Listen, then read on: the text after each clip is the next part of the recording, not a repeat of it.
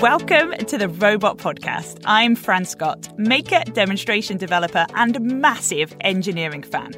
Every week, my guests and I will be exploring the exciting stories of how robots can, will, and are impacting our everyday life.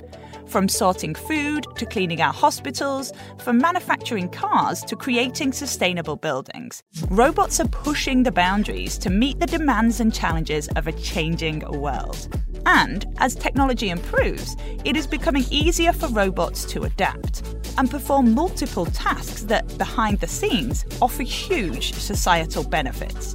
It's all about flexibility and simplicity. Let's start with the year that was, 2020. It is very safe to say that 2020 was a rather different year, and it affected individuals and businesses in varying degrees. But one thing that you may not know is that as the pandemic was sweeping across the world and humans couldn't go to work like normal, this meant the need for robots to carry out normally human-allocated tasks absolutely skyrocketed. And during the pandemic, not only were robots able to provide continuity for businesses, but they also ensured the safety of the humans who could still go to work. What COVID-19 did was push the world of robotics to help maintain some level of normality, whilst at the same time adapting to a ridiculous amount of change. This week, we'll be exploring what the robotics industry learned from 2020 and what is in store for its future. Joining me are Dr. Sami Atiya, President of ABB Robotics and Discrete Automation. Hello, Fran. Hello. And also we have Dr. Pippa Malmgren, Robotics and Automation Entrepreneur and Policy Analyst. Hey, Fran. How are you? I am very well. And last but by no means least, we have Dr. Thomas Bonnet, Head of the Cyberhuman Lab at the Institute for Manufacturing at Cambridge University. Hello, Fran. Hello to all of you. Let's start at the beginning. Pippa, can you clarify what exactly do we mean when we say the word robot? You know, this term was originally introduced in around 1800 to mean something that propels itself. The word really comes from the idea of servitude, something that's serving you. And it just covers such a wide range of things. The definition just keeps morphing and changing, but it's a lot of things. More and more, it's just anything that's automated to my mind. And Sami, what are your thoughts on that? Well, according to the IFR, which is the International Federation of Robotics, the definition is an automatically controlled, reprogrammable, multi-purpose manipulator. Catchy, isn't it? Isn't it just? But when I was working on my PhD about 25 years ago, we built a robot with vision and AI, and it's actually now in the Museum of Science and Technology in Munich. But since the last 30 years, the fundamentals have not really changed. There's some changes that happened, like the computing power increase and the affordability of devices has really become much better, costs went down. But today, robots are capable of everything from lifting an entire car body to working safely in labs side by side with human co-workers. They are used in lab works, automated kiosks for dispensing mobile phones and other items, in making hot pots in China, and in sorting and packing everything from apples to potato chips in logistics centers around the world. And our robots are even on commercial fishing boats, cleaning and packing fish fillets. So with the ongoing development of software making robots more programmable and easier to use, we see robots really are being deployed across many, many industries as we go. And Thomas, what are your thoughts on all of this? Well, we've already heard, I think, very, very useful definitions of what robots are. But I find it particularly intriguing that even roboticists themselves cannot agree as to what a robot actually is. The boundary between both I find particularly interesting, because the boundary between what a robot is and what a robot not is, that boundary is sometimes blurred. And that is maybe where some of the most interesting developments are currently taking place. Yeah, and that is the mind of an engineer when I ask, what is a robot? And you're like, well, what isn't a robot? So let's look at the field with a bit of a wide-angled lens. And why are companies of all sizes turning to robots? Sami, why do you think that is? Well, there are many areas why companies use robots. It used to be very strongly, productivity and quality. When you take a robot, it basically improves your output of whatever you want to produce. You want to produce cars or cell phones or what have you. But what we see is increasing demand for what we call flexibility and simplicity. Flexibility is becoming very important because the customers tell me, I need to be independent of variations. I need to be flexible in my production. And the other one is simplicity. And there are mainly 4 key drivers for these demands. And the first one is personalization. So all of us want to have, the cell phone in the color we like, and we would like to have it the next day in the morning and shipped by us, immediately. And in some countries, like in China, you can get it in an hour or 2. So this is really putting a huge demand on the whole supply chain for logistics and so on to be able to cope with. I click a button and I would like to have that product shipped to me in the color of my wish. And then the other one is aging population. For example, in China, in 2030, a quarter of all the population will be older than 65. Which means that you will have to, if you want to continue the productivity of a nation like in China, you have to automate and you have to use robots. And the other big glue is digitalization, more and more connectivity we're seeing and driving demand. And the last one, which is global uncertainty.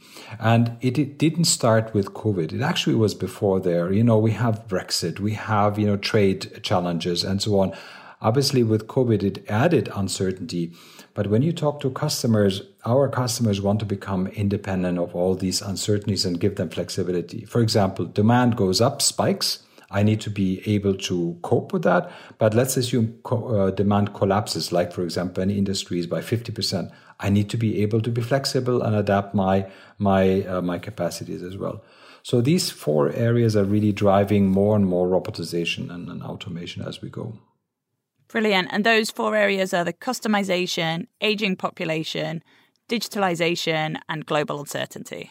Exactly. And Thomas, have you got anything to add to that? Sami is absolutely right. I think robots are part of technology progress. It is, I think, geared towards productivity to a large degree, as Sami said, and it's embedded in the wider societal trends that we are seeing.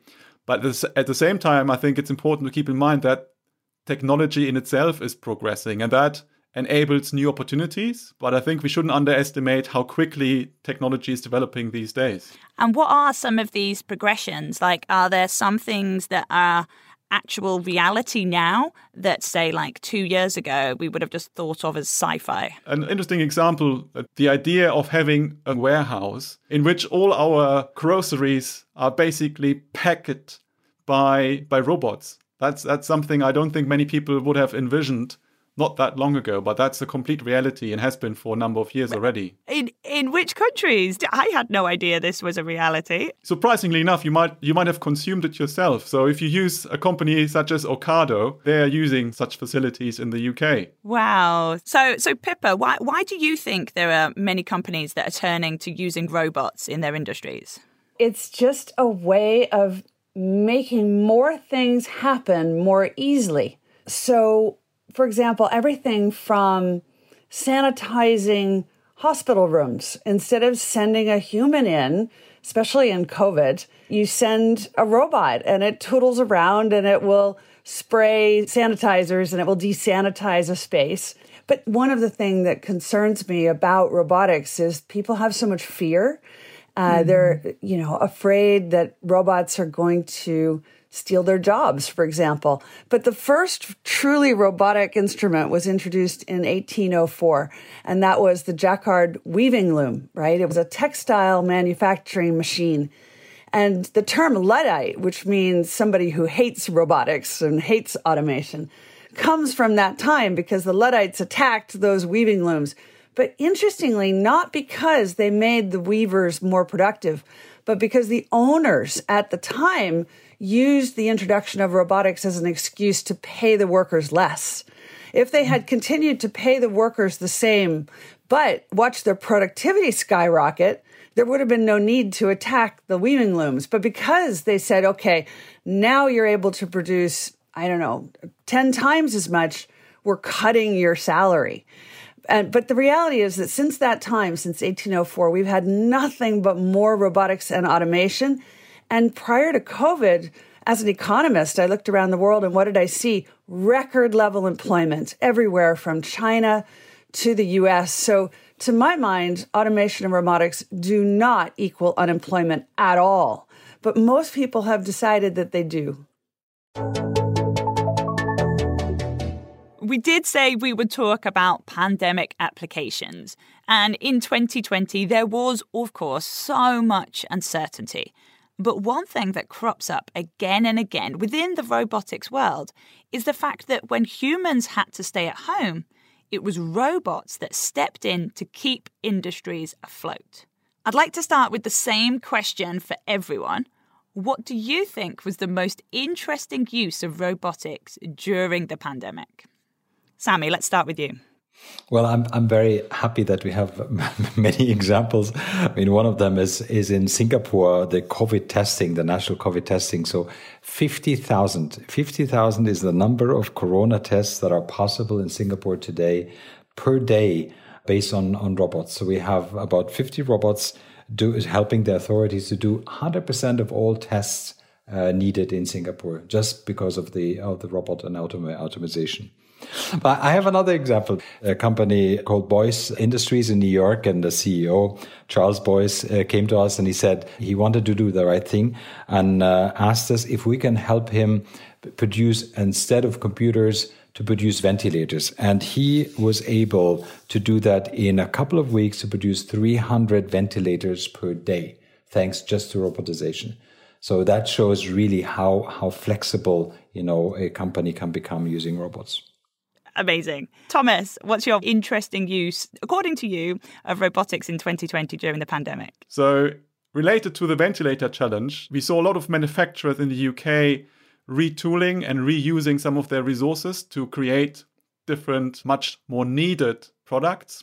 And as part of that, people had to use completely different skills. And people were using, for example, augmented reality headsets to instruct people to do certain things remotely. And I think that is an interesting example of maybe a blurring boundary as to what actually a robot is to some degree. Because, of course, we had to be so distant that's when AR would really come into its own with that virtual training. Yes. And Pippa, what's your most interesting use of robots in 2020? For me, it's about the fact that they teleport my sensory perception.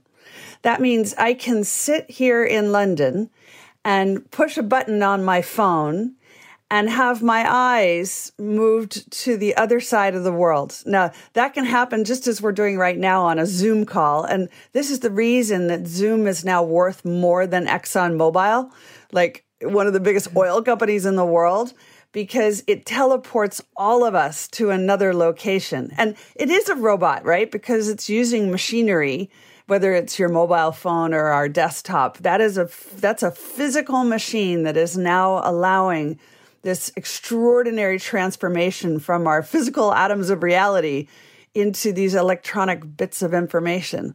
So to me, that is a robotic process, but it's not the one people usually think of.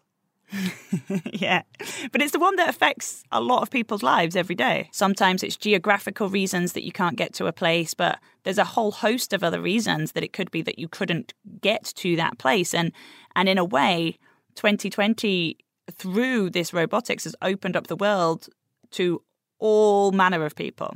Completely. And one of the things I've been involved in 2020 is the production of drones and autonomous vehicles that you can have. For example, I can be here in London and say, I have a mining site in Brazil or an agribusiness in Africa, and I need to understand what's the actual situation there and prevent accidents that might have happened otherwise, because now I can really assess what is happening on the ground and see an accident building before it actually happens.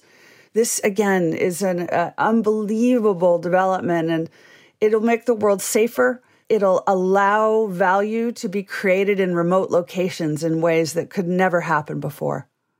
So, Sami, are there any other interesting trends that happened throughout 2020, do you think? Yes, one is certainly this staffing challenges, where with our robots we're able to perform movements of picking samples and then moving them around. So we actually free up the people to do other type of work. And the other trend that we saw is this rapid scalability. In e-commerce, we saw a rapid growth of parcels that needed to be shipped. And there we worked with an AI company called Covariant. It's a US startup, where using AI technologies to package and grip parcels, basically boxes, and different sizes without ever seeing them before. And this is a new trend in robotics, is to use AI, machine learning, and other technologies to do things without teaching. And this will be the future of robotics as well. And the third trend is this increasing of productivity to a new way. For example, we work with a pharmacy in Sweden as well called Apotea, and they increased their productivity by 30% to be able to deliver 170,000 packages per week.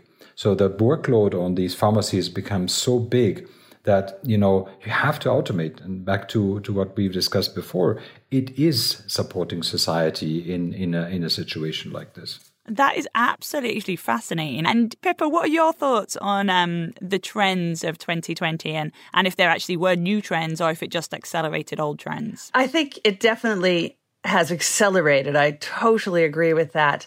Humans are capable of extraordinary change. They are so adaptable. We took what should have taken 10 years to digitize and collapsed it really into about 3 months, with extraordinary productivity results. I saw so many companies, so many institutions. If you had said to them in 2019, you're going to have to do the following things, and you're going to have to do it in basically 3 months, everyone would have said that's impossible. But when faced with real circumstances and aided by automation and robotics, suddenly the impossible becomes possible. And that's a wonderful, magical thing. Arthur C. Clarke famously said that no technology can be fully adopted until it has the characteristics of magic, that people feel it's magical.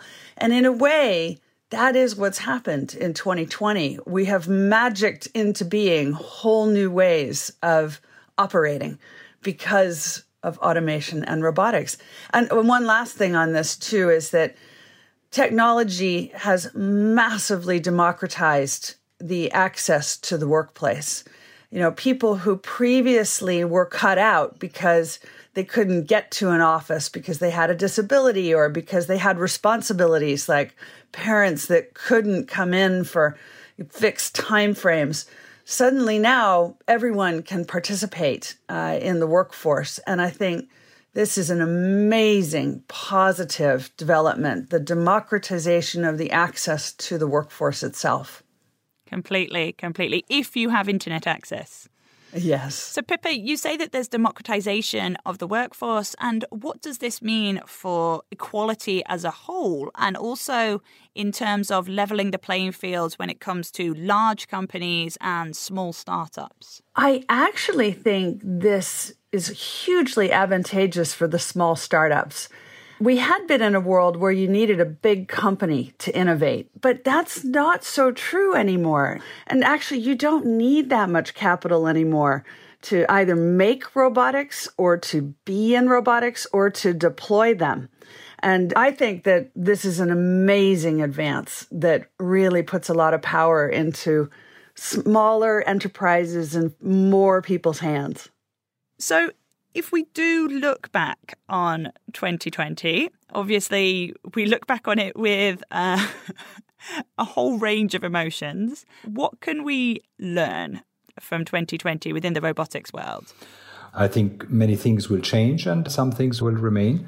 And if I want to zoom in more on the industrial side, I think what also many of our customers saw is that there is a huge societal benefit also for automation and robotics. And if you think about the future, what would I do if I run a business? Certainly the most important is business continuity. I need to make sure that my business will continue to run. And in times of crisis, and crisis could be many things, so with automation and robotization, you can become independent of these fluctuations. We have a tool called Robot Studio. We were able to design a whole factory line visually. We've been able to do that quite a while ago. But now in the COVID times, it was, for example, customers who wanted to restart their business. We were able to model their factory line offline without touching anything, without even being on site, doing a whole modeling, and then download the software that we have actually modeled. And it was a runtime software. So basically, you help the customers without even putting a foot on the ground there, having 1 or 2 employees from the customer remotely connected to us and doing the whole simulation, digitally. And if you hang think on, about Sammy, that, you say this like it's just something you do every day. This is mind-blowing. So you've recreated a virtual twin of a factory and the systems that factory uses, so you can basically remotely operate that factory without ever stepping foot within that factory. Yes, we can remotely model. We don't remotely operate because we leave the operation for the customer, but also for safety reasons. But we can model the factory offline. But the benefit now is becoming huge because obviously you don't have to travel is one big thing. And in the future, I'll tell you, I will see that we will have to travel even less. For example, we can service, our robots, basically if something broke, with virtual devices. We can see what is going on there, help our service technicians on the ground or even the customer. And we don't have to travel. So I think these two trends, business continuity, are important. And then the virtualization of the world will become more and more a trend that we will see. So we've talked a lot about the different tasks that robots can do and how they've helped us as humans get through this pandemic. But what does this all mean for the future of the working world? Well, there's quite a lot of fear that robots will take our jobs, isn't there, Sammy? Well, I'm absolutely sure that robots create jobs rather than taking them. The countries that are more advanced in deploying robots, and I would just call out South Korea, Japan, and Germany, there's something in the industry that is called the average use of robots. In these countries, we have an average of between 300 and 600 robots per 10,000 employees. Now, the average worldwide is 70, but the countries that use more robots have a much, much higher employment rate than the other countries. When the customer asks us to increase the automation of their facility, in most of the cases, they hire more people afterwards because they have more and more to do, service, engineering, software, logistics, and what have you. So robots create jobs and create even better jobs. So this fear that people tend to have that a robot will take my job, well, initially, yes, they might, but should you be doing that job in the first place? Is it dangerous to you? Exactly. I mean, there are many tasks that we call the dull and the dirty and the dangerous jobs, the 3Ds. And these are the ones that in general robots are taking. But it's also the best performing manufacturers are actually the ones who harness the best out of humans and the best out of the machines. And the co-working will increase as we go. And I see that as a big trend in robotization. Pippa, do you agree with what Sammy said? Oh, yeah. The way I think about it is what it does is it frees up human creativity. So you don't have to do something that's a mundane task. And it's too narrow to think of jobs. I mean, when Henry Ford introduced the automobile, most people wanted to know, how do we get the horses to go faster? That was the priority. And if you think about it, people would have been terrified about all the jobs that would be lost in the horse and buggy industry. And how many jobs have we created because of vehicles? I mean, it's the same. And this will just keep happening at ever greater scale. So the acceleration of the process of change is already something that challenges the imagination. And I think this is what robots and automation will do at an ever faster pace. Thomas, have you got anything to add? Well, I think we have to think about this more broadly than just full automation or no automation. There's a huge space between both of these extremes. And what I'm and my team in Cambridge are particularly interested in is how technology can actually augment human abilities in a meaningful way. And I think going forward and looking into the future, which was your question, Fran, I think what will be really interesting is how technology can be used to amplify human abilities and some of the co-working, cobot relationships. I think these are the things that are particularly interesting in shaping the future of work. So with that in mind, there are obviously challenges that we need to overcome for robots to become even more ingrained into our everyday life. So why do you think there is that fear or uncertainty around robotics? Well, I think there are probably many reasons. I mean, first, people are hesitant to use something initially if they don't quite know how it behaves, what it can do. But once they realize it works, I think that fear will go away. Maybe on a more interesting note, there's a lot of research that looks into how should a robot actually look and what does it actually mean for our comfort zone as to how we interact with robots. And it's a fascinating subject. Yeah, one of the most fascinating things I've come across in robotics was the use of robots to do things like demining in war zones, right? To go find hidden mines that would blow people up. And the soldiers, they started to put eyes, like paint eyes on those robots. They would start to really give them names. And then when they would get blown up, they would take them back to the manufacturer and say, could you please repair Sally? And the manufacturer's like, well, we'll just replace this thing. And they go, no, this is Sally. Like, this is my robot. And she needs to be repaired, not replaced, because they've got now an emotional relationship with this machine that saved their lives. And I think this is so interesting, is how humans start to connect and cathect with robots. And a big thing for people to use robots, I suppose, is making them reliable, making them work when you actually want them to work. But there are also other dimensions to using robots, isn't there, Thomas? Absolutely. No doubt about that. So one dimension I would just like to mention is the ethical dimension. And the relationship between robots and humans raises a number of, I think, very interesting questions on who owns the data, who is accountable for the actions of these systems. And no doubt these will become ever more important in the future.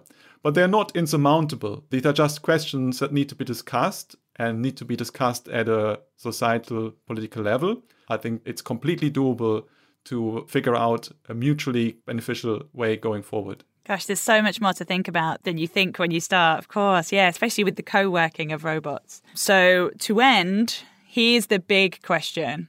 What do you think is the next big thing for robotics? Pippa. Oh, gosh, there are going to be so many things. I see things like, the delivery of medicines to remote locations using flying robots, the capturing of data of the deep ocean using robots that swim, the ability to make things happen at an incredible speed. As Sammy said, once you know how to make a ventilator, then you can make a lot of them incredibly quickly. And so it won't matter what is the problem that we face. We'll be able to create a robot that can address it. And so that's revolutionary. And you, Thomas, what is the next big thing for robotics? If I was to pick one, I'm particularly interested in situations where you have teams of robots and teams of humans working together. And these are really interesting, really novel work situations in the future. And you, Sammy? Well, for me, the next big thing is that we will see a whole new level of human productivity thanks to robots. The other one is using artificial intelligence and machine learning algorithms that will enable new fields of applications for robots. And last but not least, it's advances in complementary technologies like 3D printing, 5G, new sensors and vision system that when you add them to the robot, it will also enhance, the way robots are actually used. At the end of the day, I believe there will be new ways to produce in the future with humans and robots side by side. So the future is bright. And with that, unfortunately, that does bring us to the end for this week. But I want to just continue chatting to you all. A massive thank you to Dr. Sami Attia, Dr. Pippa Malmgren, and Dr. Thomas Bonnet. Next time, we'll be discussing our new robot sidekicks, collaborative robots, or cobots. Please drop us a review on Apple Podcasts and don't forget to subscribe to The Robot Podcast so you never miss an episode. I'm Fran Scott and this has been a Fresh Air production for ABB. Part of the ABB Decoded series.